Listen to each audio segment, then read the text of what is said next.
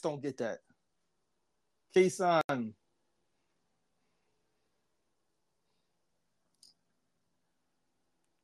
K-Son? Okay, it look like we're having some technical difficulties. I know Biggie is having technical difficulties, but what about K-Son? Can you hear me? I don't know what's going on. Well, let's get to the message. Patrick left a message. Hey guys, love the show. I like your choice for the Bears head coach. I think it makes the most sense. And as for Miami, it almost looks like the owner is trying to become a Jerry Jones type owner. And what kind of coach wants to work for that? I brought that up. What type of coach wants to work for that in that situation in Miami? Miami's just in disarray right now. I don't really understand the Dolphins at all. I don't really understand the Dolphins at all. But it's like I said, as far as the Raiders, I think they're going to try to get Jim Harbaugh. His storylines, his headlines, you know what I mean? It's Vegas, so it will fit. They want big names, big storylines, but I think the biggest question is, what do you do with Carr and how do you build this team on both sides of the football? I think that's the question. I really do. Nah, I agree with what you were saying, man. That's also let me hop real fast. Like, Yeah. That's what I said because I was speaking to you, but I couldn't hear you. I didn't know what was going on. Yeah, I had to reconnect back in. But no, what you said about the Raiders is true. It's like if you're gonna go hire Jim Harbaugh, there's a reason why you had to fire Mayock. I mean, Mayock, he wasn't a bad GM. Like you said, there's talent there. I'm not a big fan of Josh Jacobs, but that's more so for betting reasons, not personal reasons. He is a decent running back. Right. he is a decent running back. But what do you do with Carr? Like, if you're the Giants, and I know we're not trying to talk about the Giants as much on the show. We're gonna get to that. We're gonna get to that. We're saving them for last. Yeah, that's the last one. Do you go make a trade for what's his name for Carr? Because I think Carr could be a solid quarterback in the right system, and you've seen Agreed. that. I want to say Oakland so bad, but Las Vegas, you've seen that in Las Vegas. Like in the right system, he can be there. But I'm with Brandon, and I know we was talking about PJ. PJ's high on his class, but me, I don't like this class at all. It's a couple kids that I like, but there's nobody in this draft class that's screaming, I'm NFL ready right now. I do like the kid Malik Willis out of Liberty, but I don't think he's NFL ready. I think he's more of a mobile quarterback, and those don't tend to pan out unless you're Lamar Jackson or Michael Vick. The kid Kenny Pickett out of Pittsburgh was never really high on him. Yeah, like PJ said, Kayson, I didn't even tell you this. I'm sorry to cut you off, man. I want to get your go ahead. But I want to get your answer on this. PJ said, and it's no disrespect to PJ. I love PJ, but what I'm saying is, he sat there and said somebody was talking. I don't know if he said that the guy out of Pittsburgh, his ceiling is Aaron Rodgers. I said, wow. Pickett. His ceiling is Daniel. He's Daniel Jones 2.0. Kenny Pickett. But that's what I'm saying, Biggie. Like when he said that, I said, well, if his ceiling is Aaron Rodgers, I have ESPN. How come I don't hear nobody talking about him like that? The best quarterback in this draft is a kid named Malik Willis out of Liberty. The reason why he was in Liberty, he was an SEC quarterback. He was. I think he played at Auburn, but he got into some off the field issues. Ended up going down to Liberty. I think Liberty is if not in the Sun Belt, in one of the lower conferences in college football. Was tearing up the Sun Belt. Like statistical numbers is there, but the only problem is off the field issues. And then you got the NFLers nowadays. Like if you got off the field issues, they kind of look at you side eyes. I mean, the talent is there, but NFL ready? No. Kenny Pickett, it's the reason why he's in Pittsburgh. It's a reason why. And then everybody else is just like third, fourth round at best. This is not the year for a quarterback. And think about it. The Eagles have 2 first-round picks. They're not looking at a quarterback. The Giants have 2. They're not looking at a quarterback in this draft. So it goes to show you, like, this is more so offensive line and defensive-heavy draft, a defensive-heavy draft. But I'm not picking a quarterback unless I'm either the Eagles or Giants, and even those, like I said, even those teams are looking at it like, I think Washington might go get a shot. I wish the Giants would pick a quarterback. I wish the Giants would pick a quarterback in this draft, man. Don't do that. I would be done with the franchise at that point. Yeah, I would. Yeah, I wouldn't do that. And like you said, K-Son, this is a great defensive class. There's a lot of great defensive players coming out in this class, especially them guys out of Georgia. But this is not a good quarterback class. It's just not. No, it's not. And just to stand corrected, and it'll make us sad as Giant fans, the Eagles have first 3-round picks this year. Oh yeah, they got Yeah. 3. Yes, Yeah. they have 3 first-round picks. Now, for me, with the Raiders, I'll tell you what, I think even if they kept Carr, I think this team is lacking in what Brandon we were talking about. I think it's lacking in defense. And another great candidate for this job. And the Raiders, you honestly have to say, the Raiders are the most diverse franchise in football. They are the team, as far as it relates to the NFL, they are the team of hiring firsts, right? First black head coach, first Hispanic coach to win a Super Bowl, first CEO as a woman. I honestly think you focus on the defensive side of the ball, and this would be a nice landing spot potentially, I think, for Brian Flores. And then you bring in an offensive-minded coordinator that can bring that team up to speed, and then that makes Grayson's good point of what do you do with Derek Carr at that point in time? They have the 21st pick in the first round, so we all know that's either they're going to try and replenish the wide receiver core, or they're going to try and, get somebody maybe to make the line stronger.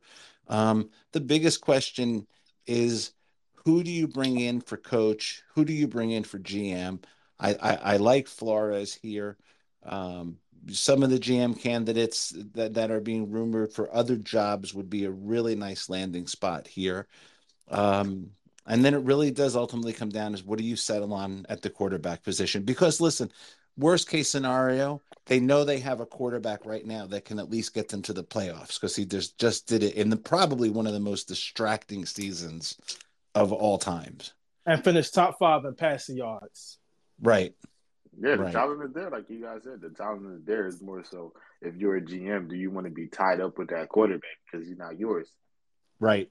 Great point. So now let's talk about the Chick-fil-A franchise of the NFL, the Houston Texans. Oh, Lord. This team is concerned more about what their team yearbook looks like and making sure that they have the right people in every position, even if they're not the most qualified people. This team wouldn't take a chance on somebody as a long shot if they had to. Kyle McNair and this team is a perennial 8-8 team at best, no matter who coaches them, because that's all this franchise is. And as we talk about the Texans, let's also put a little caveat on Kayson's great point of what's going on with Derek Carr, because if Brian Flores gets that job in the Raiders, we could see Derek Carr traded to the Houston Texans that we're talking about right now. And the Texans would love to take the brother of their first ever pick in the NFL, David Carr. But what do you guys see for this franchise? I mean, Cully was basically a hire to kind of right the ship, and the guy did an excellent job, and they canned him.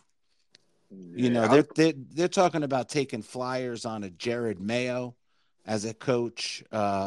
Flores is definitely not going to be a candidate on that team. There's one guy that's been getting a lot of talk about, and he did a nice job as OC in Detroit. He did a great job as OC with the Chargers, and he is the grandson of Vince Lombardi, and that's the offensive coordinator, Joe Lombardi, of the Los Angeles Chargers. I mean, I know this isn't an exciting team to talk about, but what do you guys think about the Texans? I mean, the Texans, in my opinion, this is one of the worst jobs in the coaching cycle. This is definitely the worst one because you have an owner that doesn't, in my opinion, I don't think he knows a lot about football. He has a great quarterback in Deshaun Watson. Doesn't want him. He doesn't want to be there. So then there you go. It's like they're in a perfect division. I mean, other than the Colts and Tennessee, remember, Houston used to own this division for a long time with horrible quarterback talent. Like when they had Hopkins, I can't even remember the quarterbacks. I want to say they had Hoyer and guys help me out. Who was the? It was they just had guys, man. They just had guys. Guys. They were still winning that division. So it goes to show you go out and get Deshaun Watson, and it's like they're okay with mediocrity. Like they're okay. Right. Like, as long as they put fans in the seat. And granted, like they're in Texas, the Cowboys. We know the Cowboys own that state. You know, the Rockets play there. San Antonio's there. So there's other things to do in Houston besides in Texas besides watch the Texas. But I don't know. And like you said, like Kobe was he pretty much did the best job that he can. Like with a rookie quarterback, I think Tyrod was supposed to be the guy, if I'm not mistaken. He got hurt. You bring in a rookie quarterback, he plays well, but you give him you don't let him get a second year, and it's like you're looking for another head coach. But like you said, Biggie, who wants this job? You're not getting Flores. You're not getting Harbaugh. You're not getting anybody. Maybe this is a spot for Bieniemy.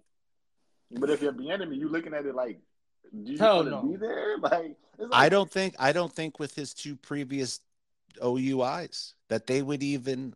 Listen, from everything I hear about this organization, I mean, I skirted saying it, but if we're going to throw everything on the table, which Mr. Motivation, when I first started on stereo, told me I needed to do more. If we're going to throw everything on the table with this organization is more concerned with perception and their religious viewpoints on things. And listen, I'm not knocking that. You own the franchise. You write the checks. That allows you to do whatever you want to do. But we're doing an NFL show. This is what we do. And if you're only concerned with that result, then that's the result you're going to get on the field. And I honestly don't think they would take a Bieniemy because of that. I think this is a job that's going to be first-time head coach, a guy maybe, that – listen, if Mike this McCarthy – is a cringe-worthy franchise, yes, guys. This is a cringe-worthy – I can't wait to talk about this. I'm going to go ahead, Biggie. If Mike McCarthy was on the market, that would be a perfect fit for the Texans. They would love Mike McCarthy. Why not stay with Bill O'Brien? Like, that's my whole thing. Like, if you go because Bill O'Brien became a psychopath. He legitimately, bro, became a psychopath. Like, I read stories that him and Nick weren't getting along towards the end of the season. Yeah. This is a cringe-worthy franchise to me, and I'm going to go all the way back to when the founder of the Texans was there, Bob McNair. Guys, you remember that quote he said back when the whole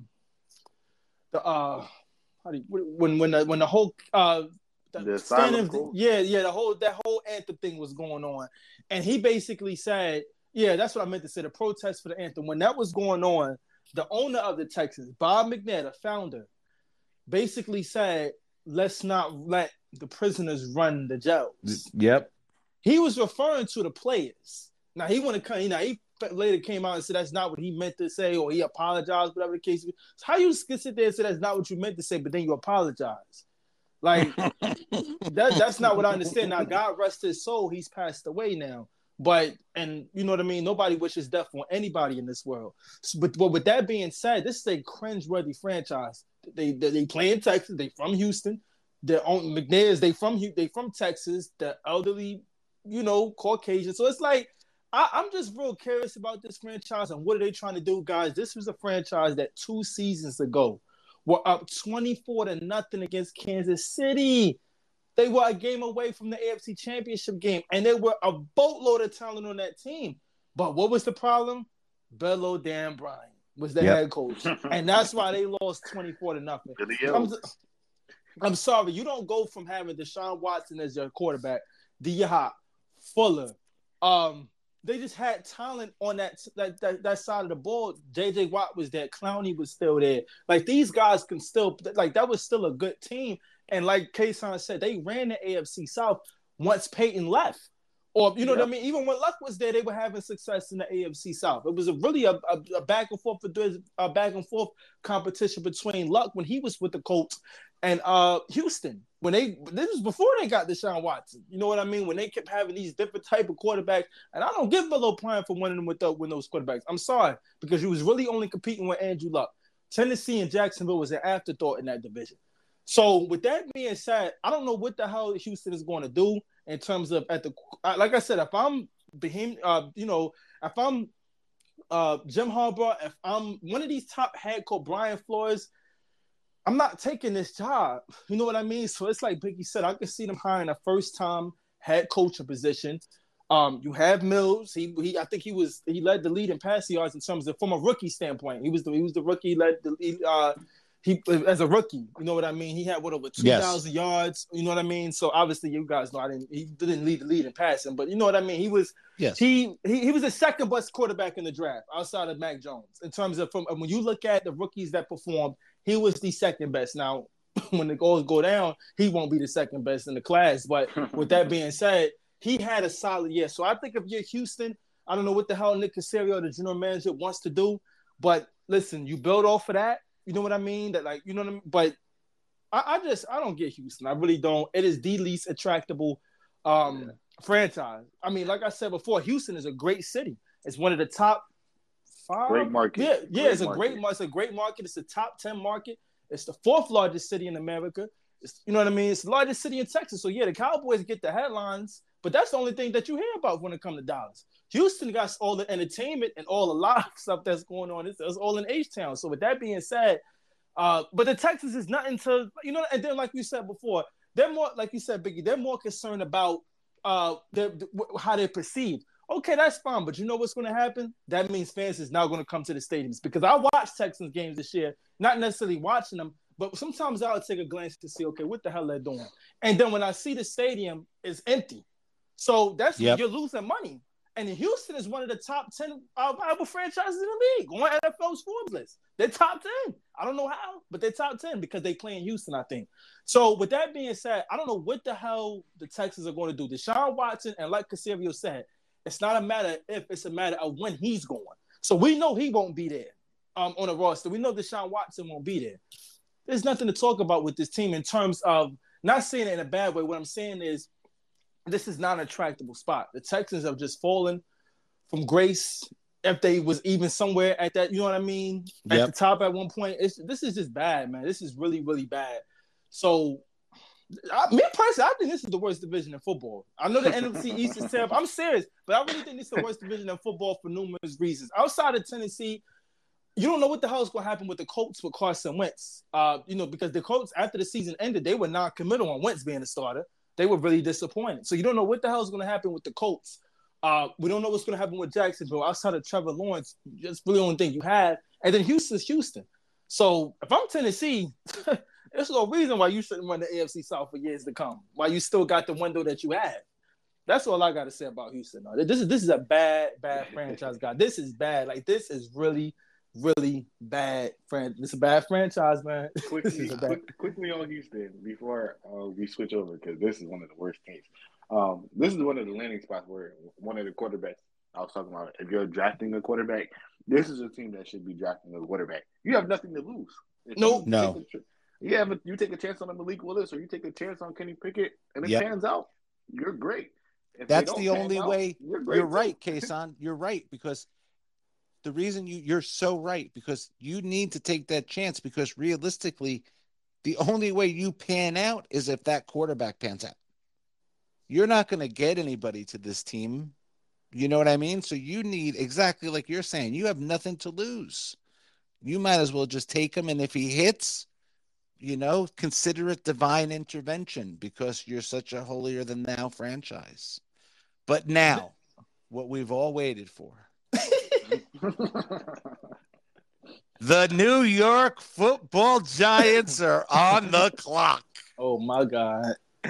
The giant news of today is that they have completed their second interview with the Chiefs' executive director of pro player personnel, Ryan Poles. Now, we all know that they've completed their second interview with Schoen. Now, I want to keep it like we've been doing it. Everything in my wisdom barometer tells me that this is coming down to two factions. And it's coming down to two general managers, which the Giants have openly stated they want to hire before the coach. Now, both of these potential GM candidates, fortunately enough, have coaches, coordinators that are tied to them, associated, affiliated on the same teams right now. that have been rumored would come with the GM to be the next head coach of the Giants. It's like drafting your favorite. It's like drafting Joe Burrow in fantasy and making sure you draft his favorite receiver. It's like stacking like I've never seen it in the NFL. I personally think the dark horse candidate for this job is North Jersey's own Dan Quinn.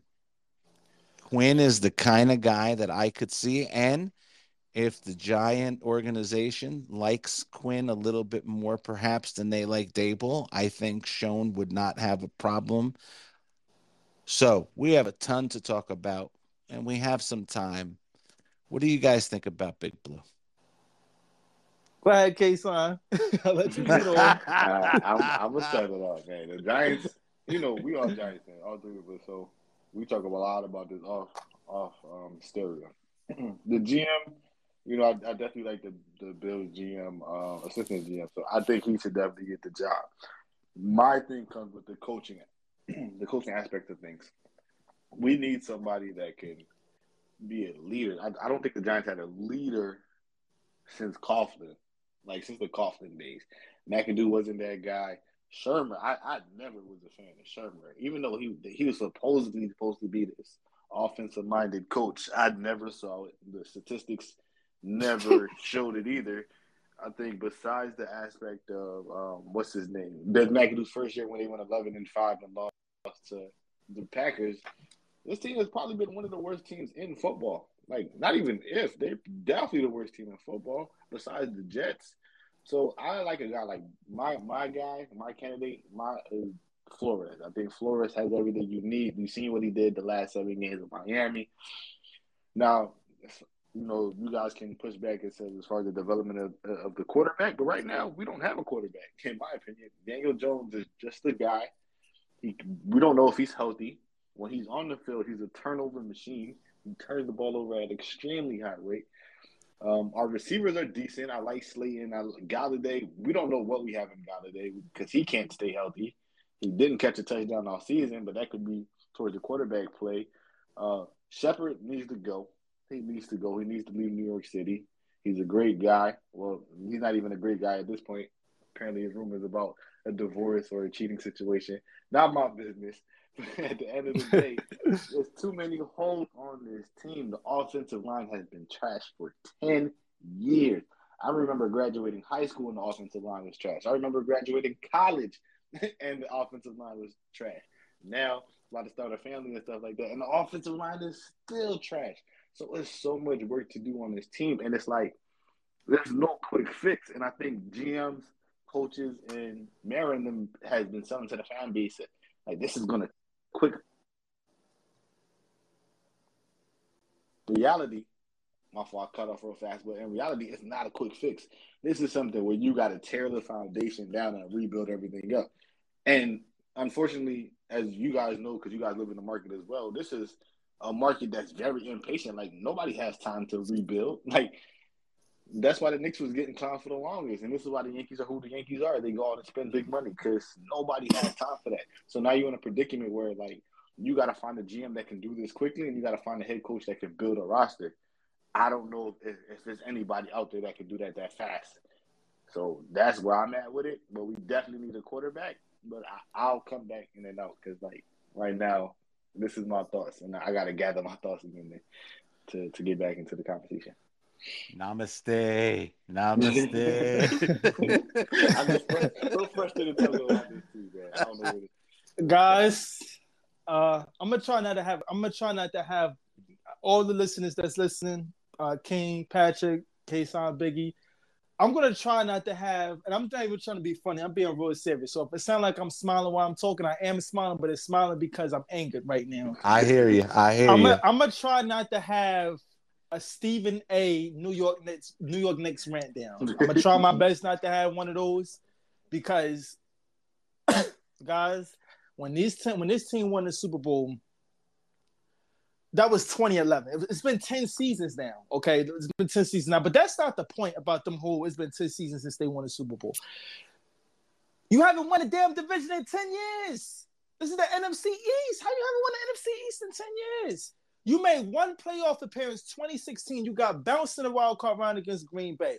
Odell, that was the Odell. Oh, they decided to go on a yacht. How do you go on a yacht before your postseason game? First postseason game at Lambeau Field, you go on a boat trip. You lose that game. Like, I don't get this franchise. How do you go from being Big Blue, 4-time Super Bowl champions, and you haven't made the playoffs but one time in 10 years? Guys, I have the record. I sent it in the Instagram group chat that we got. This is the Giants' record in the past decade. 70 and 90. 20 games under 500 are the New York Football Giants. I'm sitting here watching Boomer and Gio, also a show in New York. Oh, no, I'm sorry. It wasn't them. I think it was Chris Sims. So it was Football Talk. Chris Sims says, this is the worst the Giants have been since the 70s. And anybody, and I was born in 98. I'm 23 years old. But even I remember talks about how bad the Giants were in the 70s. Those were the dark days. This is even worse than them. I don't get this. John Mara, you have to get this right. I'm not even Steve Tisch. Because Steve Tisch is obviously part owner. We all know it's the Tisch and John Mara. But we know who runs the Giants. It was Jack Mara at first. He was the founder, if I'm not mistaken. And then it was Wellington Mara. And now it's John. They have to get this right. I'm so sick and tired of watching not even Mikuyakri, just in that every single year. Like, guys, when we watch this offense looked like something that was in the 19th century. When you watch the Giants offense this year, no type of product, no type of nothing at all. It's too much talent on this team. And maybe I'm wrong. Maybe it's not too much talent on this team.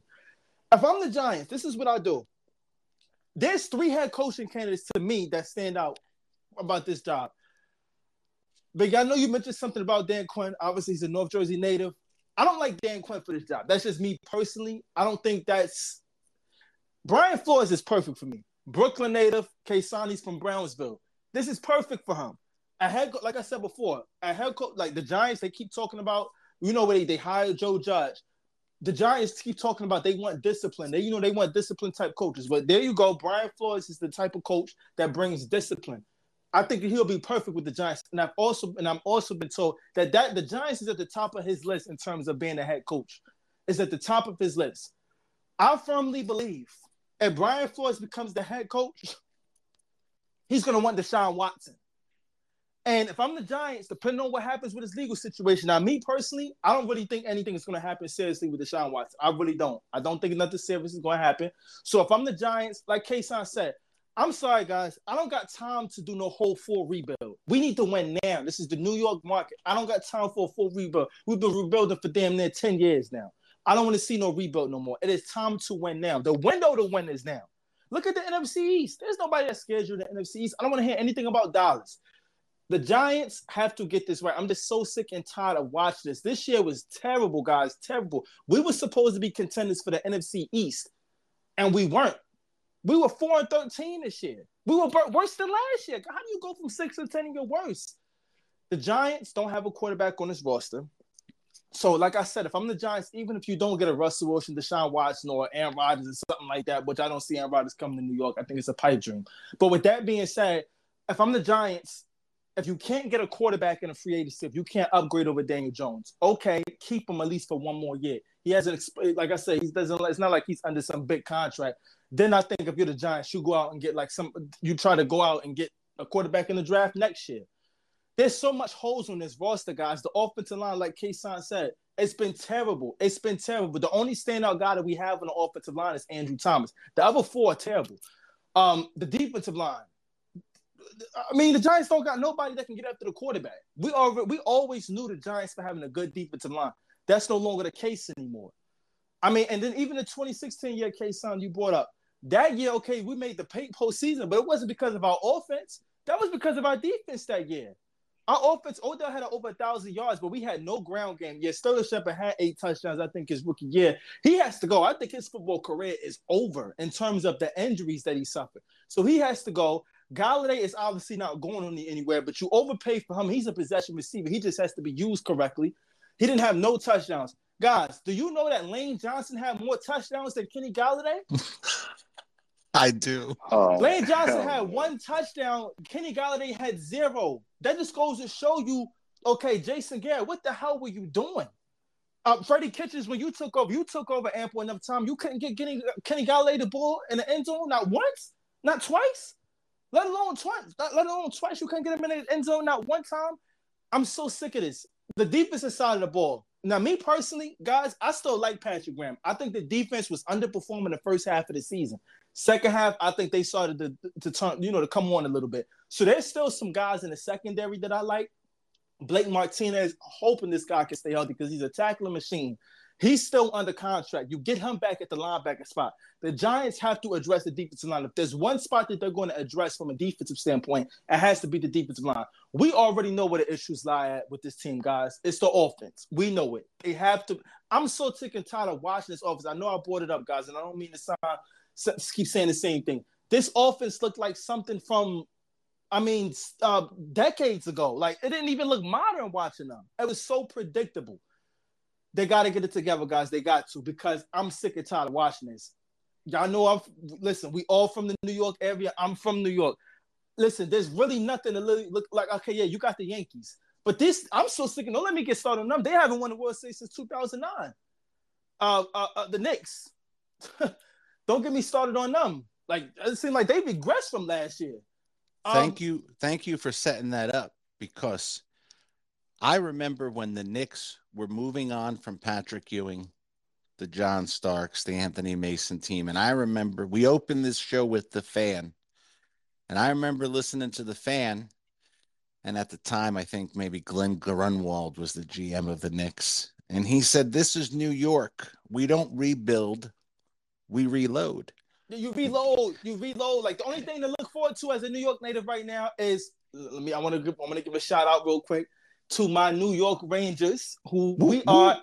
Yes, let me give a shout out. I know nobody really doesn't. Yes, nobody might not be the big hockey. Yes, y'all already know, if you've been paying attention to hockey. We play the Maple Leafs tonight at the Garden. The Rangers look like they are on. I thought they were rebuilding, but it looks like they're like they're gonna get 10 for some years the way they look. I just want to sit there and say that this might, who knows? They might go to the Stanley Cup. Who knows? But with that being said, listen, guys, it's time. The Giants got to get this together. I like Brian Flores as a head coach and candidate. I even like Brian Daboll. I know PJ don't like him, but I like him. You know what I mean? So I think it's either going to. I think the Giants are really going to hire Joe Sheen, the general manager, the assistant general manager of the Buffalo Bills. I know, Big, you said they had a second interview with the 49ers, somebody from the 49ers front office. And they're supposed to be interviewing somebody from the 49ers. He's supposed to have his second interview, but they did, and they did have the second interview with somebody from the Chiefs front office. Yep. So the Giants have to get the general manager right. I know they actually are supposed to be having an interview with Dan Quinn. He's a North Jersey native. But listen, if I'm Dan Quinn, okay, if you do hire him, Dan Quinn better bring somebody bright on the offensive side of the ball.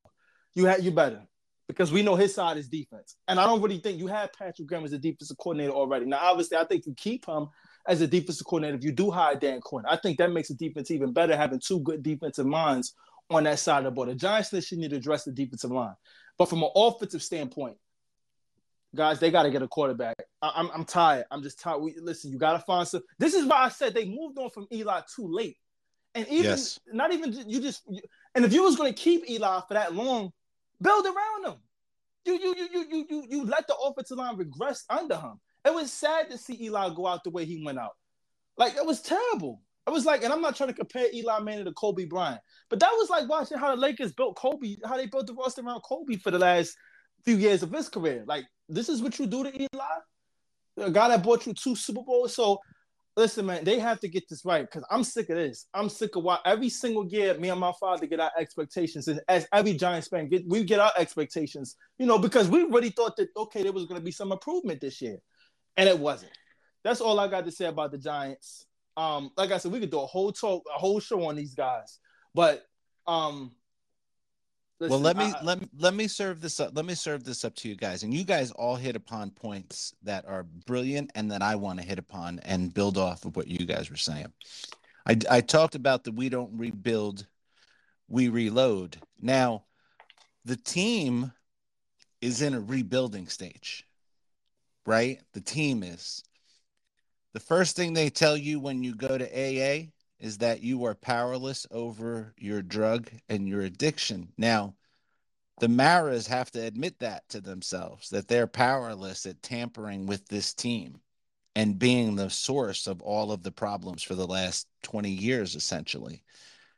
But the salary cap and what we're paying players right now demands that we reload and not rebuild. So they have to figure out which world they're going to be in, because if you're not in one, you're going to fail in both.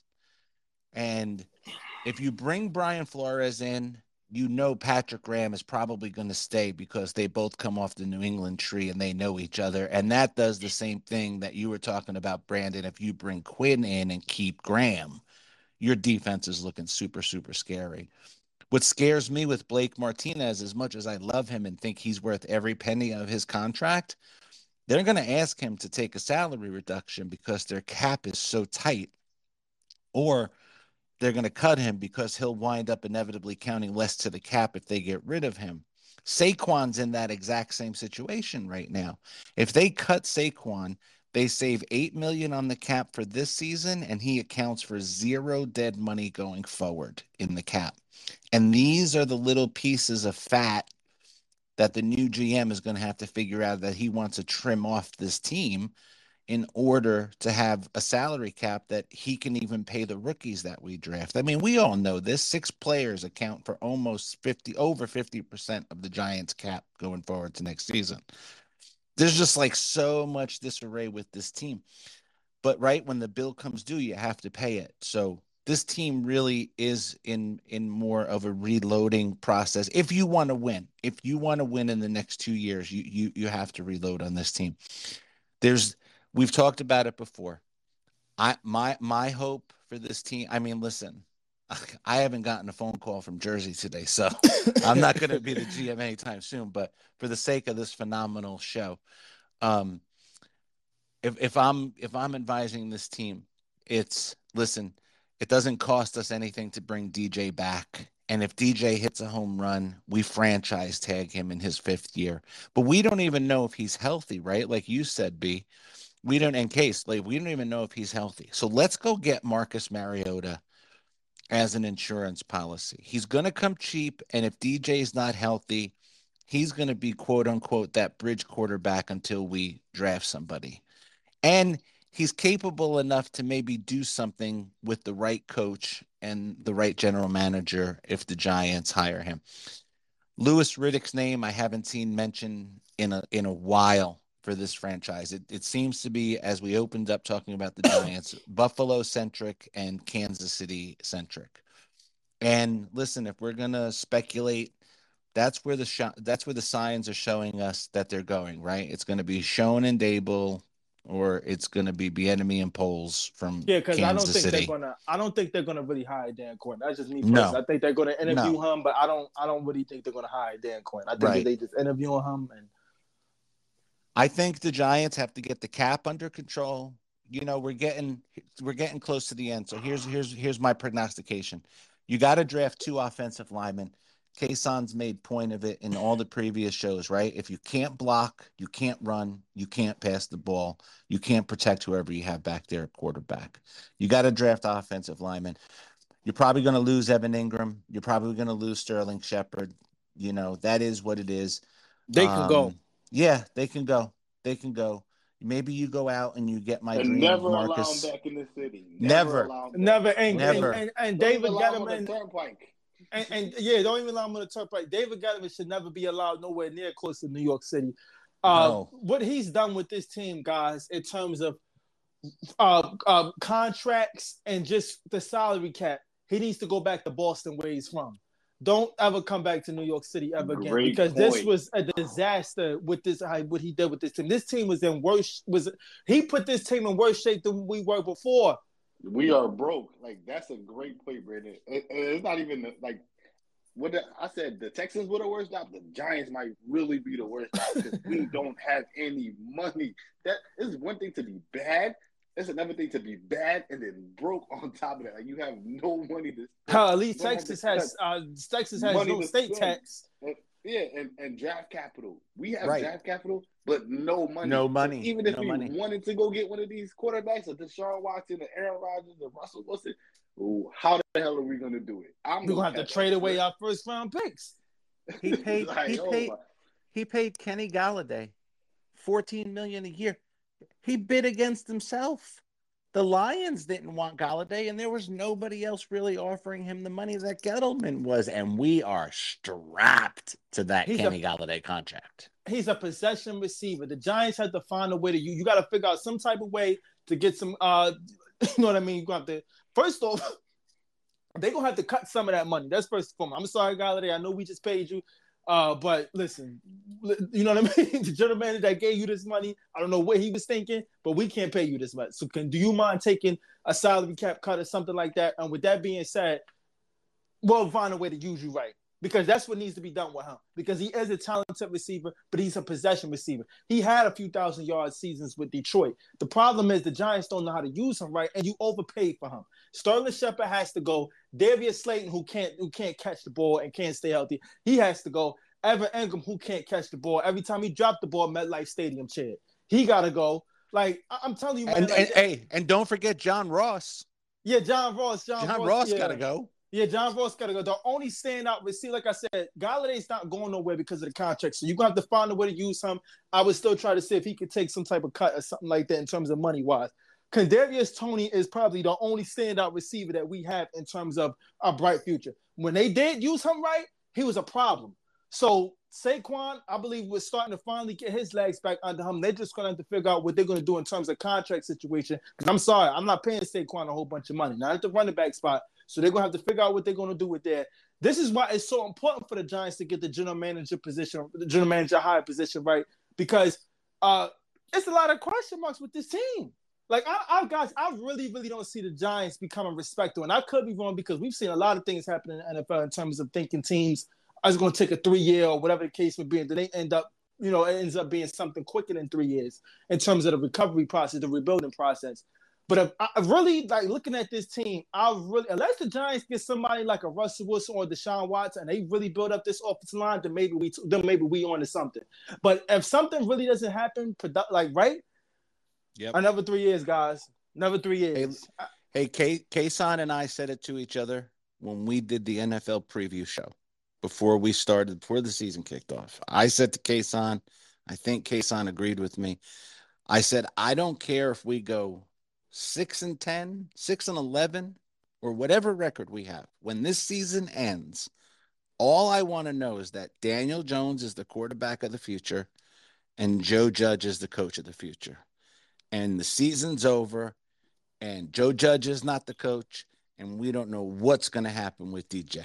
Hey, guys, did you see Joe Judge after he got fired? The guy had pizza and beer. He was celebrating. I think me personally, but you know what though, and I'm not trying to make it bigger than what it is, but you know what? Now that I come to reality, like now that I'm starting to really think, guys, and I got one question after I say this to you guys about the Giants. I think Joe Judge was trying to get himself fired. I really do too. I think Joe Judge. I really think he's trying to get himself fired.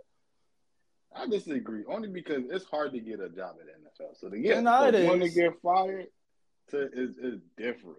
But Kason, maybe he probably felt as though, yeah, you know what, I might not get another head coaching job, but I'm going to get another job somewhere else. It just ain't going to be no head coach. He could be a head coach in the collegiate level. Like, I think he has what it takes to run a Division I program, maybe even a high Division II program.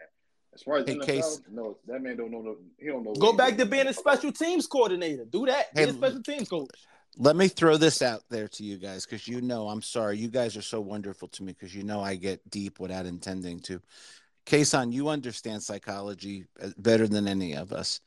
Once we doubt ourselves, that's pretty hard to rebuild, right? And I think there was definitely enough reason for Joe Judge to start doubting himself. Now, I'm not saying, I might be insinuating, but I am not saying, and I don't mean to insinuate as harsh as it may sound, but when Judge realized it was all going out of control and Gettleman was going to be fired, I think that impetus of when he realized all that pressure was that 11-minute post-game speech.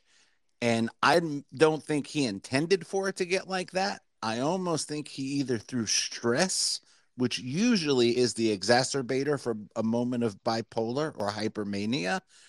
I think Judge was expressing all of that in that 11-minute rant, albeit unintentionally, but albeit 100% emotion. And I think that unconsciously, he knew. Now, listen, I want to be very careful how I word this. I think unconsciously, he led into that emotion, and when he had a chance to breathe, he could honestly say to himself, "Listen, if I fucked up with that, I still got 15. I still got $15 million coming to me." Yep. Yes, and I know I always couldn't go back to New England because Belichick collects those old failed head coaches like my grandfather used to collect stamps.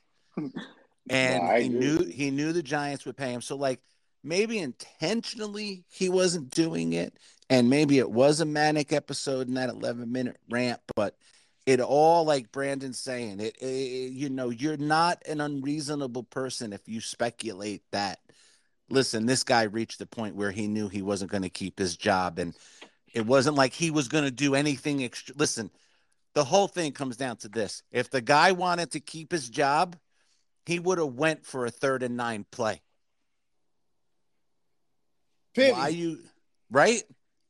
I think at that point he was already fired. Like I don't think it was anything he could do, even if he converted that 3rd and 9. I think the writing was already on the wall. But you know what's so concerning, Kason? I think Steve Tisch.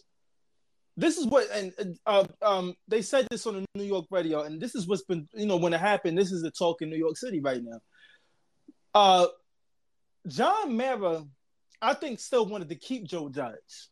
Yes. But Steve Tisch told or put in John Mara's ear, we cannot bring this guy back to our franchise. Do you see the reaction that our fans is giving him?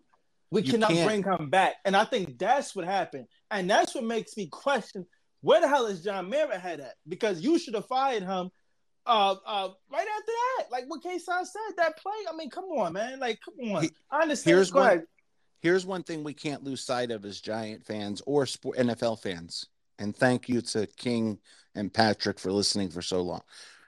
Mara is the face of the franchise, no doubt. No doubt. His grandfather started this team. But John Tisch, whatever Tisch's first name is, Tisch is the one that deposits the money in the bank. Steve Tisch. Yeah. Steve Tisch pays all the bills for this organization. Mara runs it. So when Tisch drops his opinion on things, Mara is going to do a little bit of listening. And I think you're right. I think the reports that we saw that Tisch was like, hey, that medium Coke idea to tell the fans we love them was not such a good idea. These fans have turned against us, and you got to get rid of Judge. And if I'm Dan Quinn, to be quite honest with you, I don't want this job. Like, if I'm Dan Quinn, I think there's better coaches. No, seriously, guys. Like, if I'm Dan Quinn, I don't want this job. I want Denver. I want to go to Denver or Minnesota or something like that. But I don't want this job. They can interview him all they want to. You know what I mean? Because I'm actually, as we're talking, guys, I'm on Giants Twitter now. So as I'm talking, I'm just looking at not the actual Giants page, but people that's talking about them interviewing Dan Quinn. So with that being said, if I'm Dan Quinn, I don't want this job. Now, I really, really think that they're going to hire the Bills general manager, and I believe that Brian Daboll will be the head coach of the New York Giants. That's what I firmly believe. I think they're trying to model the success of the Bills, and rightfully so when you look at what the Bills are doing. So I can't knock that at all. You know what I mean? But listen, man, they got to get this right. They got to get this right because I'm tired of seeing the same stuff every year, man. I'm tired. Like my father literally said, guys, that after the first game we played against the Cowboys this year, he stopped watching the Giants after that because he already knew where the season was going. Matter of fact, I think he said, I could be wrong, I think he said he stopped watching them after the Atlanta game. I said, well, damn, Dad, that was early. He said, yup. For me, it was Washington. Like, once we lost to Washington, I said, yep. Yeah, the second one, you already knew how it was going to be. All summer, Detroit was like, y'all think y'all going to be nice and y'all not going to be nice. I'm like, yo, we going to win a division. He gave us 5 games. We won 4. So that goes to show you right there. Like, I was done at the Amen. Washington game. And the good thing is I live in the Philadelphia market, so the Eagles game is going to come on over the Giants game regardless on Fox. So, and I don't got red zone and stuff like that. So I was like, it's a blessing that I don't got to watch these guys play. You don't got to see that. You don't have to see that atrocity every Sunday. Same thing with me. My wife said to me in like week 12, a friend of ours has a really nice sports bar up here. She goes, "Do you want to go to the sports bar and get some wings and stuff?" I said, "No, now I get to stay home and watch teams that are actually good." and I can make my own steak and cheese here, and we can hang out and relax and enjoy. Hey guys, before we sign off at 6, I can't believe this was a 2. You know it's a good show when it's 2.5 hours, and you can't believe it's 2.5 hours. But I got exactly 4 quarters left in my pocket, and we got exactly 4 messages. So let me throw them into the jukebox and play some songs. Biggie, what up? NK, what up? Brandon. I wouldn't say that the AFC, what is that? What is that division? AFC, see, I can't even think of what it is. But I wouldn't say that's the worst division in football. I mean, the Colts are a good team, minus they just need a quarterback, a competent quarterback that can win in the big moments. And they're a good team. Oh, yeah, Jaguars, a dumpster fire. The Texans are not bad. Like, they won games. Like, I had them, like, being, like, number 1 pick and all that, yo. But they won games they shouldn't have won. Like, they beat the Chargers and all sorts of stuff. So that team has potential. They just need the right pieces there to make it work. So I wouldn't say this is the worst division. Like, think about it, though. Like, I wouldn't even say the NFC East is the worst division. They had 2 teams make it to the playoffs. So I would have to think about what's the worst division. But I definitely wouldn't say it was them. I want, before I get to Patrick, I want Mr. Motivation sitting right next to me on the couch when CNN comes on the news and says that an asteroid is going to hit Earth in 2 days, because if I don't have motivation, I think I might jump out my window. That was an awesome rant. I love it. Hope the Giants get their act together. Also, I like the choice for the head coach. And at least y'all got the Mets and the Yankees, too. If you were a Pirate fan, you would be suffering as much as I am. Don't bring up the Mets, Patrick. Don't bring up the Mets, right. please. No Mets over here. And thanks for listening so long, Patrick. Let's go to King. Hey, I'm just here soaking up the information, man. I got to get my fix in. Amen, brother. Amen. A drug is a drug is a drug, even if it's a good one. Sorry for the next one, but thank you guys for putting this stuff on. I appreciate it. I'm here listening, my guy. That was awesome. Guys, I just wanted to let you know that I was going to set up for February 14th, which is the Monday after the Super Bowl, for our first NBA show. That'll be the day right after the Super Bowl, so we can start planning that stuff. I found one more quarter. Let's go to Ronjay real fast. One question. Is Patrick Covington fucking PJ Covington's dad? That's his dad. Is it really? Yeah, I love that. Sure. I didn't even know that. One night. I didn't even know that. The one night he was on the show when he told PJ, I think it was the Kansas City Steelers game. He told him, like, don't be betting your rent money.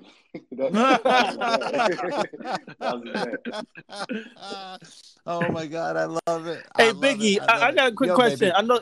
I know you're out in Maine, so is it a whole bunch of Red Sox fans out there too?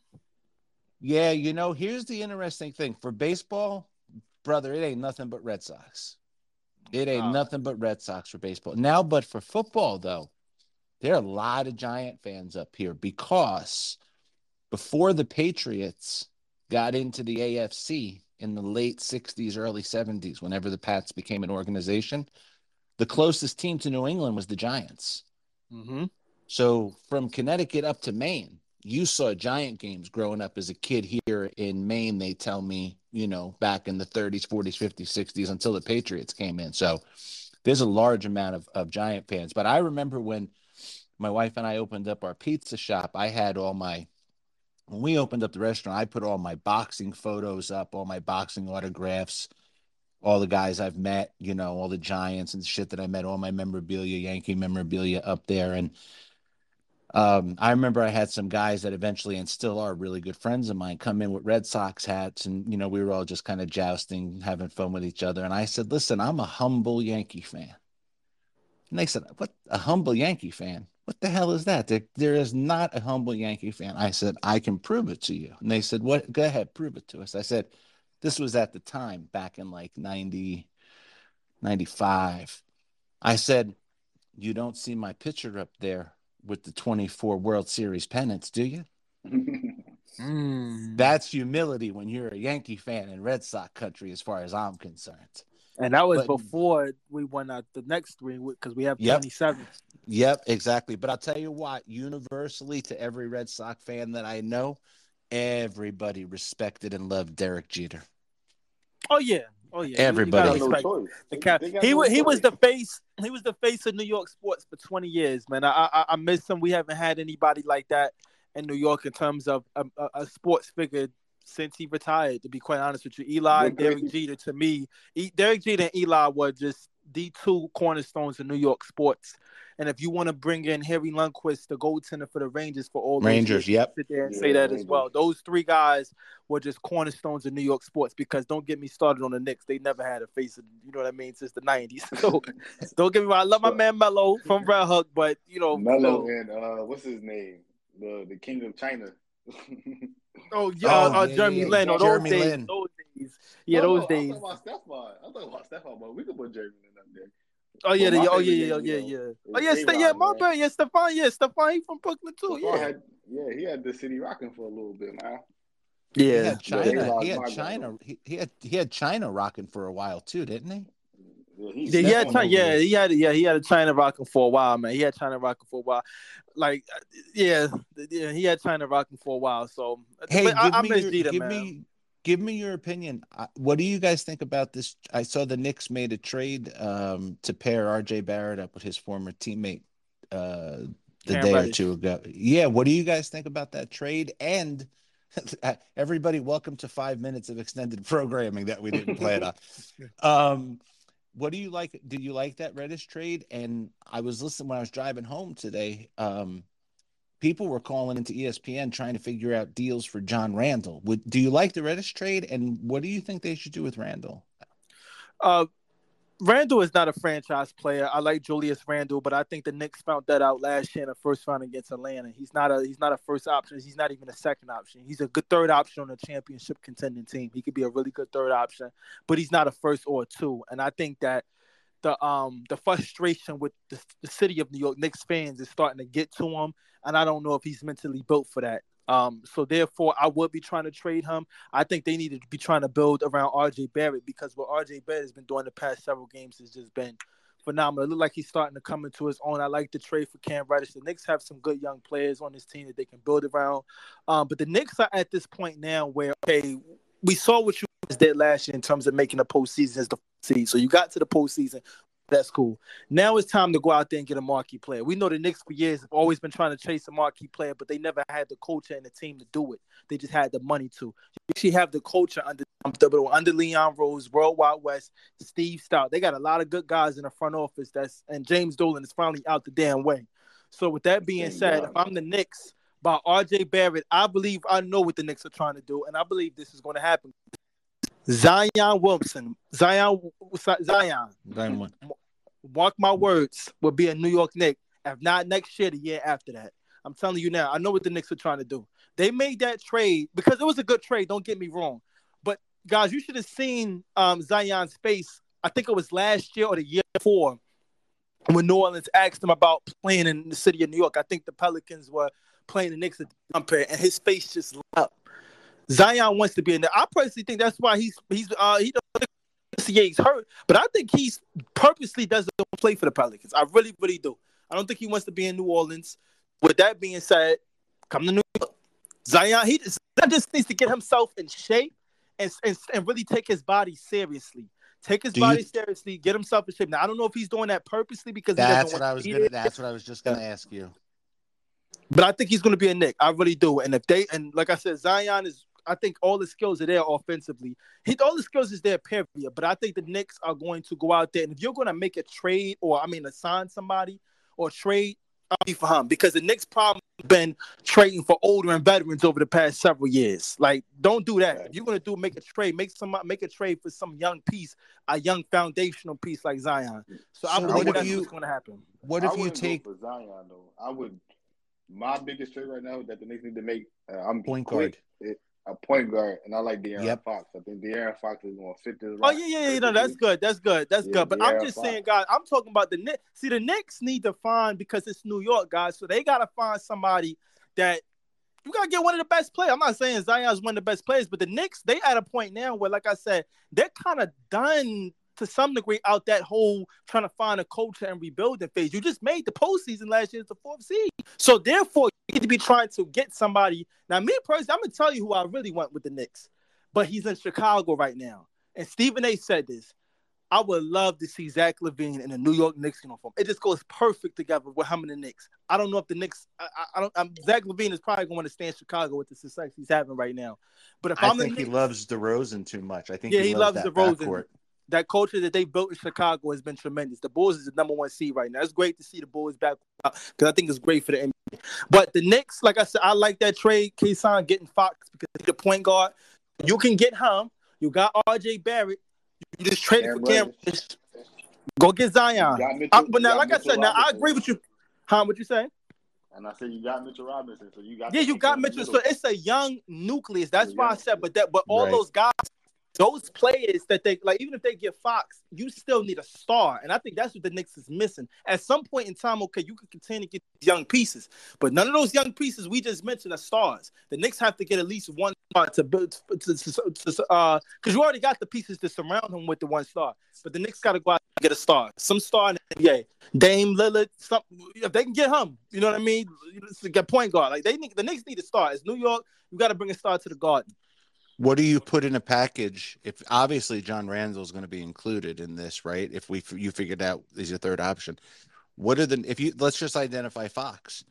What do the Knicks have to put together, and what can they put together realistically, you guys, to go out and get Fox?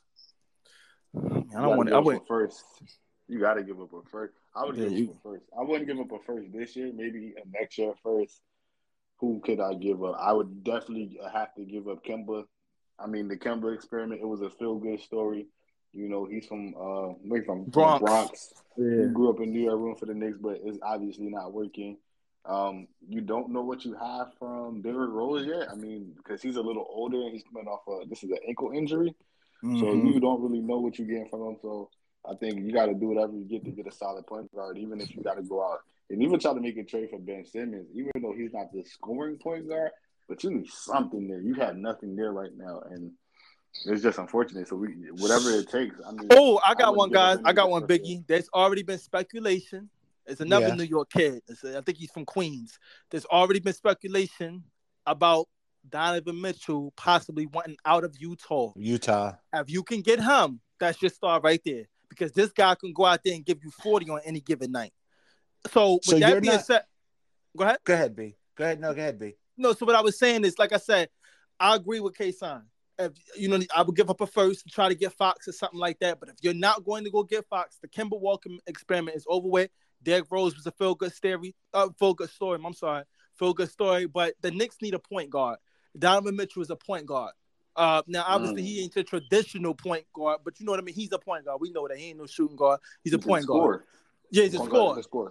So as a point guard. So if you gave up, because you guys know way more about basketball than I do. I mean, I used to have tickets for the Nets, and I can hold the conversation, but I'm learning from you guys, and I love you for it. So if you were the Knicks and you put a 1 and Kemba together, would that be enough to get a player like Fox? I think so. Yeah, I think it depends on like what the other teams are offering right now, though. But okay, I think they offered. De'Aaron has the max in Sacramento, if I'm not mistaken. So it really just matters. Like the NBA is about contracts. Can the money make it? Can the money make right? It? But if I'm the Knicks, you don't want to be in. I think somebody told me this on stereo. Like you don't want to be in a position where you're just mediocrity. That's what happens when you're a 4th and 5th seed. Like you made the playoffs, but now can you get to the second round? That's what I'm saying. That's what I'm saying. It's all about taking that next step because, let me tell y'all something right now. And Ron J. King. I don't know if y'all know this. Y'all should, but I'm gonna K-Sign Biggie. Y'all know this. Regardless of what the Nets do in New York City, it's all about the Knicks. So the Nets can win a championship for all I care. They're not going to get the same storylines as the Knicks. They can have Kevin Durant. They can have Kyrie. They can have Harden. And matter of fact, our speculation that Harden went out of Brooklyn after this season. So regardless of what the Nets do, it's all about the Knicks. It's going to always be like that. Guys, in the postseason, this past postseason that just passed last year, the Knicks sold out of playoff tickets as soon as they knew they were going to be in the playoffs. The Nets were still trying to get seats, were still trying to sell their tickets. When again, I think by game time, or I think it was something like that, like getting close to game time, they're still trying to sell their tickets for the first round against Boston. I'm like, well, damn, that just goes to show you that the Nets would never take over Knicks. They never, because people got to remember they were in Jersey for so long. So even with that being said, even with them moving to Brooklyn, listen, the Barclays Center is beautiful, but it ain't the Garden. Hey so man, you know what my grandfather used to say, whose family came from Red Hook. My grandfather used to say, if you can't get to the best restaurant in Manhattan, you might as well go to the best one in Brooklyn. Downtown, there you go. That's it. There you go. Because I would go to Brooklyn. I would go to Brooklyn just to go to, because I'm gonna tell you this now. We have the juniors in Manhattan. Like I said, I'm from Manhattan, so I'm from Harlem, so I will go to Brooklyn just to get juniors, because I felt as though juniors had better cheesecake than Manhattan did. So it's just certain things I do. I'll go to certain boroughs for certain things. It's not really real that I have. It's not really often that I have to leave Manhattan to get anything. We have everything in Manhattan, but most of the time, sometimes I'm not gonna lie, I do go to certain boroughs. Like me personally, not to get off subject, but I always felt as though Queens had the best girls growing up in schools. I used to always love to talk to girls from Queens. No lie. They always had the best girls. Spot. I would want to go to Queens, but I just want to put that out there, though. I love it. Queens is a great spot. I miss home, man. Yeah. I miss black and white cookies. I was in dead central Jersey. I was born in Hudson County, Jersey City, Bayonne, and I just miss being so close. Like, we'd go down to Philly, grab some steaks, go to an Eagles game at the Vet, head into Manhattan. I mean, it was just everything. It's just the greatest area in the world for sports, for people. Hey, this is a great right. We talked about it in the beginning of the show, man. Sports is everything for us. It builds. Look at us. We all didn't even know each other until Stereo created this app, and we all have the common bond of sports. Yep. And now we talk to each other, or message each other every day, or talk to each other a couple times a week when we do the show. Yep. It's perfect. It's perfect. Like I said, it's obviously, us three just being from the the East Coast, we all have so much similarities that we probably didn't even know about before, we got on Stereo, you know what I mean? But it's not even just being from the East Coast, King, PJ, whoever, you know what I mean? We all are able to talk about things, you know what I mean? Right. Just outside of sports. Right. Yep. That common energy, it's the energy that I don't mean to get deep, but really, I mean, you talk about the sports, it's just a common thing that you like. But once you have conversation and you hear somebody's tone of voice and you get to talk to them for a little while, that's what starts, seeding in the soul. Like, hey, I like this person. Right. And it's great that we all have that outlet for it. Biggie, did you ever used to go to Little Italy? Oh, man. Oh, my goodness. I used to go to Italy at the time where it was much smaller then than it was back in the day. But when I used to go, it was still probably like $6. Mm-hmm. I mean, now it's really probably down to like a block. Yeah. I used to go. I mean, I'm 52. I used to go back in the 70s. I remember more the mid 70s and up. I mean, one of the greatest memories I have of going into Manhattan all the time. When I was little kid, my uncle, who used to live in West Orange, my cousin is an actor, Frank Langella, on Broadway, did a lot of movies, got nominated for an Oscar. So I'd go to my uncle's house on the weekend, and he would take me over to the Empire State Building. And in the low floor of the Empire State Building, they had like the newsstands and the boutiques, shoe shine and barber shop. And I remember going, dude, it was like The Godfather, dude. Like, I See, remember there's a little kid reading the Playboy. All these guys are dressed up in suits. I could smell the flowers at the I, florist right I next was door. just about to say that. I was about to say, see, K-Son Biggie was around when you said the 70s and stuff like that. So around that time period, that's when the mob was up. That was when the Oh, mafia yeah. was all around Little Italy. Like that's Yep. when they ran New York City in terms of Oh, everything. You know how many documentaries I watched about the five families of New York in terms of the mafia? It listen, entices me every time period. listen, a lot of it's a lot more romantic than it's made up to be. But at its best, and that best might have only been a window that Joe Montana couldn't have thrown a ball through. But I think at its best, the best mob movie, and I think the highest aspiration of how a mobster would like to be thought of, is the movie A Bronx Tale. Oh yeah. Oh my God. Now, That movie. yeah, when I grew up in Jersey City for a little while, till my parents opened up all their delis and we moved into the burbs of Jersey. I grew up in Jersey City in kind of a neighborhood really like that. And you had guys in the neighborhood. I mean, I played stickball against the car wash brick wall. Dude, we would race. I ran with like 5 kids, and I could still hear my dad, God rest his soul. If you have a crew, I don't care if it's a motley crew, have a loyal crew.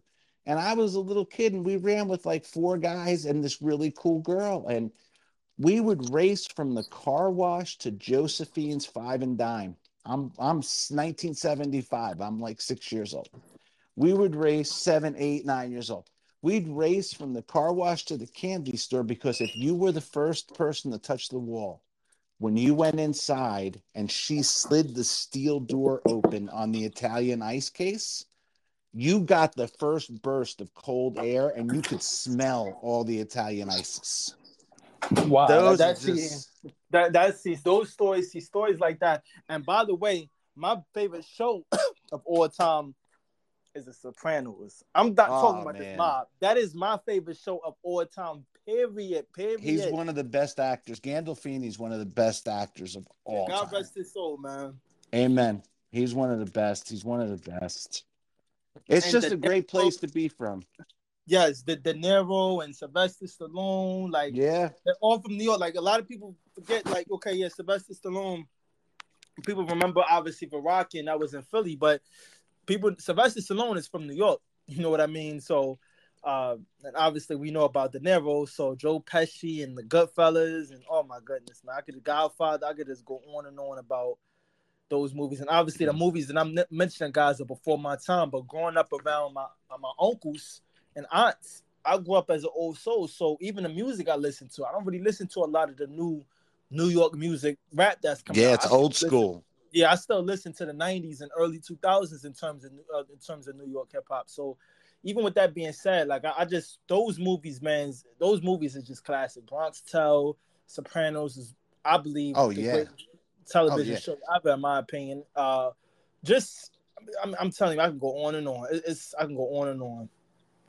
It's just you're taking me down nostalgic lane right now. I feel like I'm back home. Vicky, it's what just you gotta play these 4 messages that we got. Yeah, bro, let's go to the jukebox. Yeah, I don't think he's doing that on purpose in terms of his weight and conditioning.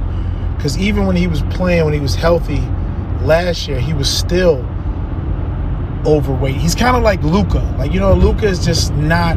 Luka really needs to trim up. Like, I mean, his game is so good that you kind of try to overlook it. But like, you need to, if you're a 20-year-old, 22-year-old kid playing basketball every day, and you're still kind of overweightish, and you're in your athletic prime and doing more activity than you ever do, I think his weight is going to always be an issue, especially when he's done. When his career is over, I think his weight is really going to be an issue. It's just my take on it. I don't think he's doing it on purpose. Hey, listen. Brandon, I don't know if you remember. Isaiah Briscoe kind of got the same problem from. I think he was from Jersey. Yeah. I don't remember what part of it, but Zay had that same problem growing up, man. Like Zay was a really tough guard, but he was a bigger guard. Yeah, it make you question. Like, even though I said what I said about Zion, and I basically just went on a whole thing about we should get Zion, it do make you second guess yourself. Ronjay made a good point. It do make you second guess yourself as a Knicks fan and as the Knicks office. Do we go out and get him? Can he ever stay in shape? Like, you don't want to have to ask that question. Hey guys, we have a request for a co-host, and here's what I'm gonna do. No kidding. I wish we had FaceTime. I am cooking in my cast iron skillet right now. and I'm about to make a chopped cheese. Oh, oh my God! Oh, not the Aki way.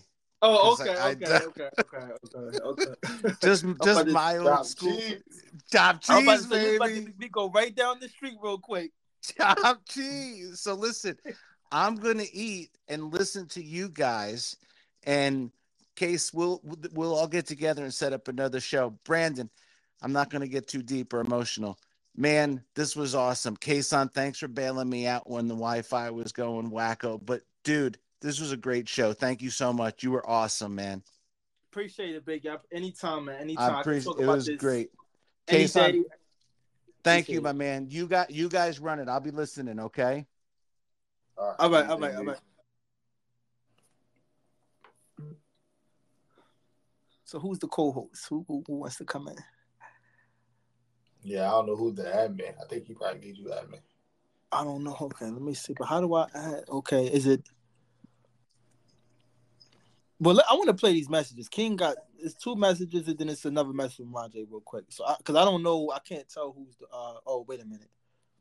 Oh, it's PJ Dash, Patrick. Okay.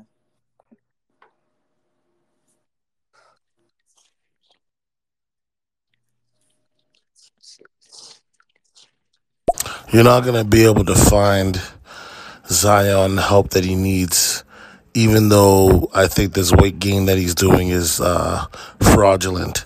But New York's going to have to give up way too much to get him. That's a good point. Hold on, man. The Knicks are the Knicks, but come on. New York's got two franchises in every sport practically. They got the clown franchise and they got the pristine one. Which one do you think is going to become the clown franchise if the Brooklyn Nets end up winning before the Knicks? Come on, man. But King, it's like like to answer that question, King, because I touched on this earlier this year when we was talking about this. Although the Nets could win the championship, they still won't get the storylines because the Knicks are so hollow in the city of New York that the Nets, they'll get talked about. Like, they have a fan base in Brooklyn. But even then, if you look at overall Brooklyn, they're still not big Net fans. So the Nets can win 2 championships straight for all I care. Think about this. When the Knicks won a playoff game against Atlanta, because they got bounced in 5 games, King, last year. When they won a playoff game, they were going crazy outside the Garden. Like, the fans were going crazy. It just goes to show you the love for the Knicks. The Knicks always get the front page headlines. Even when they beat Boston to open the season. Even when they beat Boston to open the season. When they beat Boston, let me tell you something. Now, I'm not lying about this, guys. When they beat Boston, I took a train because I'm like, all right, because I'm already, now I didn't know if we was going to win or not. But me and my bros took the train down to the Garden from Harlem, from Uptown, took the train down to the Garden, and we was like, we got to see the reaction if they win. When they beat Boston, it was crazy. It was crazy. Like, you don't get that from the Nets. And me personally, I just feel as though if you're the Nets, you got 3 future Hall of Famers. I just think the Nets fans should be more passionate than what they are. Knicks fans is just passionate, and look who we have now. Like, when we were sucked, the Madison Square Garden was still selling out. Brooklyn didn't start getting talked about until KD got there. Nobody was talking about the Nets before Kevin Durant and Kyrie got there, and obviously they made the trade for Harden during the season. But I get your point, King. You know what I mean? But it's like the Lakers and Clippers, man. Obviously, the Knicks are nowhere near as storied as the Lakers in terms of championships, but they are storied just as they're just as storied as the Lakers in terms of their history. They've been around just as long, if not longer, and they're the number 1 most viable franchise in the NBA. The Lakers are 3. It's actually Golden State that surpassed the Lakers. The Warriors are 2. Just go on Forbes list. So the Knicks is going to always be king in New York in terms of basketball. It's the same thing in football. The Giants is going to always be kings over the Jets. Baseball, the Yankees will always be kings over the Mets. And in hockey, the Rangers is going to always be kings over the Islanders. I tell people this that don't really understand the city that much. I tell them that all the time, K-Son. Like, that's just how it is in the city of New York. That's not to say that you don't have Jets fans, Nets fans, Mets fans, or Islander fans. It's just that those are the I don't want to say clown franchises, but those are like the secondary franchises. They don't get the headlines or the talk about, you know what I mean, about the other teams. They just don't. Even when they win it. Yeah, that's what I'm saying. Even when they win it. So the Jets can come back and win it all they want. The Giants is still going to always be talked about. That's what I'm saying about the Nets and Knicks. Like, see, the national media, King, might be talking about the Nets. So ESPN, they're going to still talk about the Nets because of the stars. It's a star-driven league. So, ESPN and NBA TV and all of that, they're going to talk about the Nets. But in terms of the local media, the city of New York, the five boroughs, not talking about the Nets like that. It's the Knicks. Hey, Big E, I'm from Jersey City, man. Nah, that's crazy. Look at that. Yeah, shout out to Jersey City, man. Yeah, shout out to Jersey City. Yeah, shout out to Jersey City. Yeah, I agree with you, man. You know, Knicks fans will really show up if we win a championship or something. But the thing is, I can't understand it. This is New York, right? New York is a major city, right? Other than LA, Texas. And our sports team, our basketball team can never win shit. Even our football teams, other than Eli, can't win shit. So it's kind of like you have all the world watching you because the whole world watches New York, right? And they can't do shit. Like, they get mega stars, they can't do shit. I don't know what it is. I think it's the ownership. That needs to go. They need to sell the team. And once they do that, I think then we could start bringing in some championships because there's no way that we can't get, like, a big name in here and win some shit. We supposed to have at least 5 chips. Can't be just Lakers and Celtics. Come on now. Well, now I agree with you. Yeah, it's harder in the league, man. Yeah, it's everybody hard. Can compete. Yeah, like small market teams can compete now. It don't matter. Like in the 80s, 70s, it used to be like LA, New York, and stuff like that.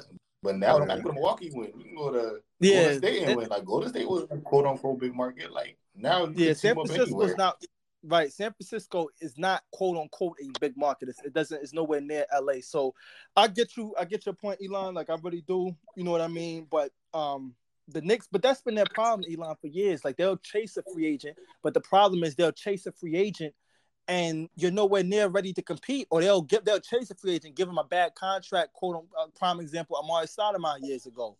So, like I said before, I get your point. It is the city of New York. We should be more competitive, but it doesn't always work like that. As much as we want it to work like that, it doesn't always work like that because it all depends on the player. You could be a big market all you want to. If it's not a winning franchise, no matter how storied it is, if it's not a winning franchise at that point, they're not coming.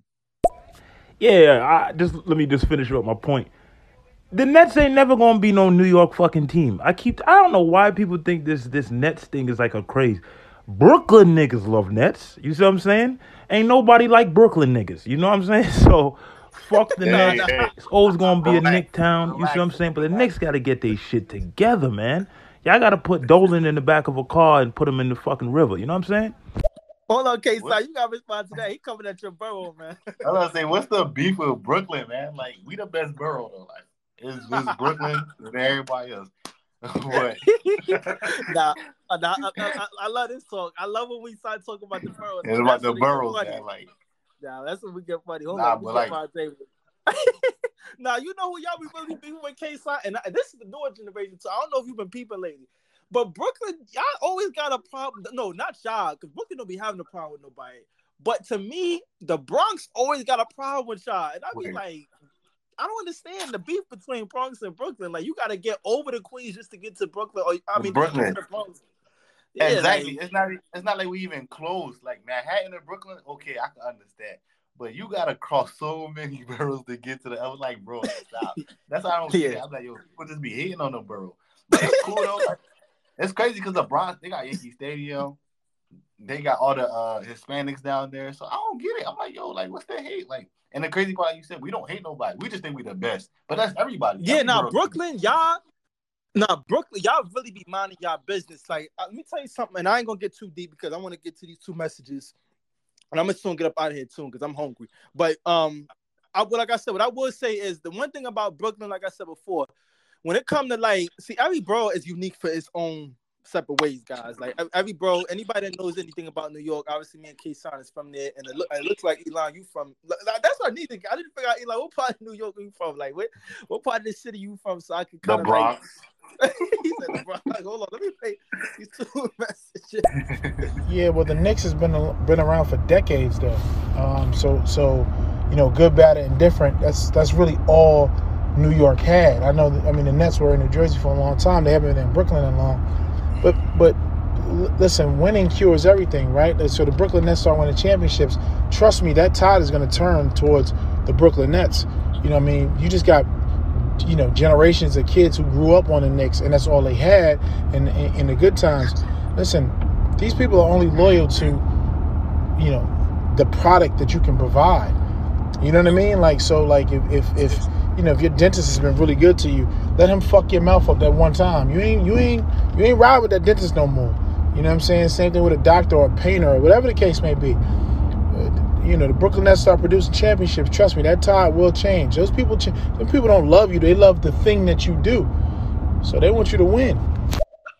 No, I agree with you, Ron, but I disagree with you at the same time. But like, okay, yeah, the kids, the newer generation, yeah, the people that don't really know too much about the Knicks story franchise or don't care to know or don't want to know or nobody's not teaching them, yeah, they'll root for the you know, the Nets or whatever the case may be.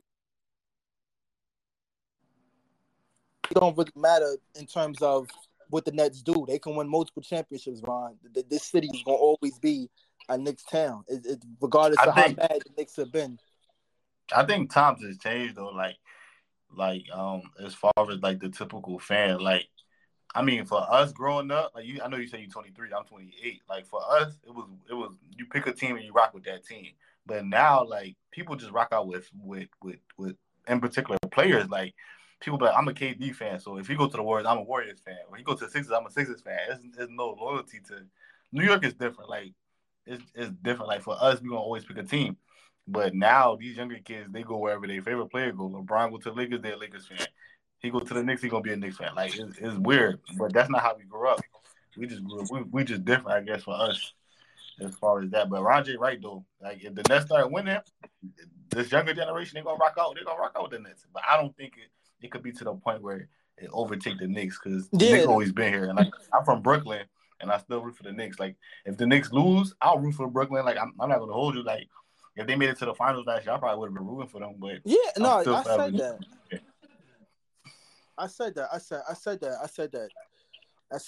You know what I mean? Like I definitely said that. I personally, I firmly believe that also. Like I firmly believe that, you know, if the Nets would have made it to the finals, yeah, New York would have been behind them or whatever the case would be. And like I said, it's the younger generation. I think, you know, they see KD, they see Kyrie, they see Harden. But I'm gonna tell you this though, Ron, and in case let me tell you this: Brooklyn better win a championship in this window. You better, like, look what you got. You got to come out the East this year. There's no reason for you not to come out the East this year. Now, KD is hurt right now, but he'll be back before the All-Star break, supposedly. So they better come out the East. I don't want to hear nothing about the Nets if they don't come out the East this year. Nothing at all. Like last year, okay, I'll give y'all exception. KD was doing his thing. Kyrie went down. Harden was a shell of himself because he was coming back and he really wasn't healthy when he came back. But there's no excuse this year. I'm sorry, and it's already speculation that Harden went out of Brooklyn. Harden doesn't even look right in Brooklyn. To be honest with you, I heard Philly might be trying to get him. You know what I mean? I think Harden and Embiid is more lethal. I'm not saying that the trio of Brooklyn is not lethal, but I just think Harden and Embiid is more lethal than Harden where he's at right now in Brooklyn. That's just me personally, but it's gonna always be a Knicks town. You know what I mean? Like, okay, yeah, the Nets might get some type of shine or whatever the case be, as they are getting now, but I'm telling you, man, the reaction from the Nets and the Knicks is night and day. It's night and day. It's like it's really night and day. Listen, man, I don't want to hear that big market, this and that. Listen, Kawhi Leonard went from the Spurs to Toronto. Toronto couldn't fucking get over LeBron. And that nigga came there 1 year and won a chip. LeBron went to LA, took him a couple of years, won a chip. I don't want to hear that, man. I don't want to hear that it takes time. This is New York. They're the richest franchise in the fucking league. Come on now. Nah, I'm with him, man. Like I told you, like I got nothing to say about that. I'm with him. Like, listen, I'm with him. And we shaking up here in Harlem, man. You know what I'm saying? But I ain't got no beef with no Brooklyn niggas. But Brooklyn niggas always feel like they the movers and shakers and shit. And I'm just like, I don't know, man. You know what I'm saying? You don't know who's coming out of Brooklyn. You don't know some Jewish nigga. You don't know some Jamaican nigga. You don't know some Haitian nigga. You don't know who's coming out of Brooklyn, man. So, it is what it is. But there's definitely some gorillas in Brooklyn. You know what I'm saying? They do, they do hold shit down. But, I don't know. They on that Kevin Durant shit. So you gotta fall back. Nah, it's funny because my family's actually from Haiti. So, like, it's funny. But, like, I mean, we just carry the world in the borough now, but it's all left though. Like, shout out to Elon, man. I ain't know you was from Harlem. What part of Harlem you from? Because I'm from Harlem too, 132nd and Lenox. You know what I mean? So shout out to you. You know what I mean, Harlem. But listen, man, I say this like this my whole thing. Like I said before, Harlem always been known for getting fly and getting money. That's always been a thing. Flashy. We always been known for that, and it's still like that to this day. You know what I'm saying? But shout out to Brooklyn, man. Like Brooklyn get money too. They get fly. It's Brooklyn. They bought their business. I say that when you go to Brooklyn, and I say this, Elon, you could agree with me. Like in K-Son, you definitely gotta. You could tell, and you could talk to anybody from the city about this. Brooklyn, y'all would try to any borough. Y'all don't care. Like y'all going to any borough. That's the only borough that I can sit there and say that's doing that though. Like Harlem, we not going to everywhere, bro. Like I know that for a fact. Now, Elon, I don't know how old you are. I'm 23, but I just know. My era, my generation, the bros I grew up in Harlem, like, okay, yeah, we'll travel, but we like to stay in Harlem. We like to stay in Manhattan. Brooklyn, y'all go anywhere. Like, that's why when you go out of state or something like that, and you hear somebody from New York, K-Son, the first thing I hear when I'm from Brooklyn, I'm like, damn, like, Brooklyn everywhere. You heard what Flash said in that song. Yeah, we gonna tell you where we from. You gonna know a Brooklyn nigga because he gonna tell you he from Brooklyn. That's the first thing they gonna say. You're not even gonna tell you he from New York. That's the first thing I tell. Like they're like, where you from? I'm like, I'm from Brooklyn. Yo, facts. They say that. Like my baby moms, I only got one kid. My daughter, like she live out in Virginia now, but she from the style. Like she from Brooklyn. You know what I mean? She from 14 and Utica Ave. Like she right down the street from Brevoort Projects from where Fab from. She right down the street from there. So like. When I'm telling you, when like Brooklyn girls, dudes, like when I'm from Brooklyn. They don't say New York, they say Brooklyn. like we different from the city or something. Yeah, facts. You know what I mean? Like, now I know when I say I'm from Harlem. Like I don't say I'm from New York, whatever the case. But I say I'm from like most people. Like when I go out the city. They don't even got to sound from New York because they can tell by the accent. So they'll just ask, like, what part? And I'll say I'm from Harlem. Then they'll be like, okay, cool. You know what I mean? But it just really all depends. And Brooklyn ain't winning shit this year. Knicks ain't winning shit this year. Nigga, the Lakers is winning this shit this year. I tell you that. Right here. Lakers 2022. Lakers in 6. Straight up. LeBron gonna be the MVP. You feel me? AD gonna rock out with his cock out. That's how it's gonna go. You feel me? Westbrook gonna get his ring, just put his stamp on his fucking Hall of Fame career, and we probably gonna repeat next year too. So it is what it is, man. Good luck with the Nets and Knicks and all that bullshit. I hope y'all fight out for those conference banners. You know what I'm saying? First off, I'll fuck with him, yo. I'll fuck with him heavy. Yeah, I do. I'm about to fuck with him. First off, the Lakers ain't winning no championship this year. That's out. That ship is sold. I think it's either going to be Golden State. Shit, it might be Brooklyn, or I think it might be Phoenix. Those are my 3 favorites to win the title this year. It's either going to be Brooklyn, or you still got to give respect to Milwaukee. They won it last year, so I think it's going to be between one of the 4. Let me get to these 2 wicked messages, and I'm going to really try to get up out of here because I got to eat. It's the new pussified generation. Because women do that. Like, they look for either the cutest guys or the guys they most relate with, and they follow them everywhere. You know what I'm saying? But you already know. Wizards, Washington football team fan, Capitals, Nationals, you know what I'm saying? Anything DC, I'm rocking with it. Like, it is what it is. It's my city. I got to rock with it. Respect the DC, man. Respect. That's one of my favorite places to go to. Like DC, DMV area. It's always some stuff going on out there in terms of positive. They got some stuff out there. So shout out to DC. I told Wicked that. Shout out to DC. Bro, Elon Musk, you wildin', my guy. You wildin', my.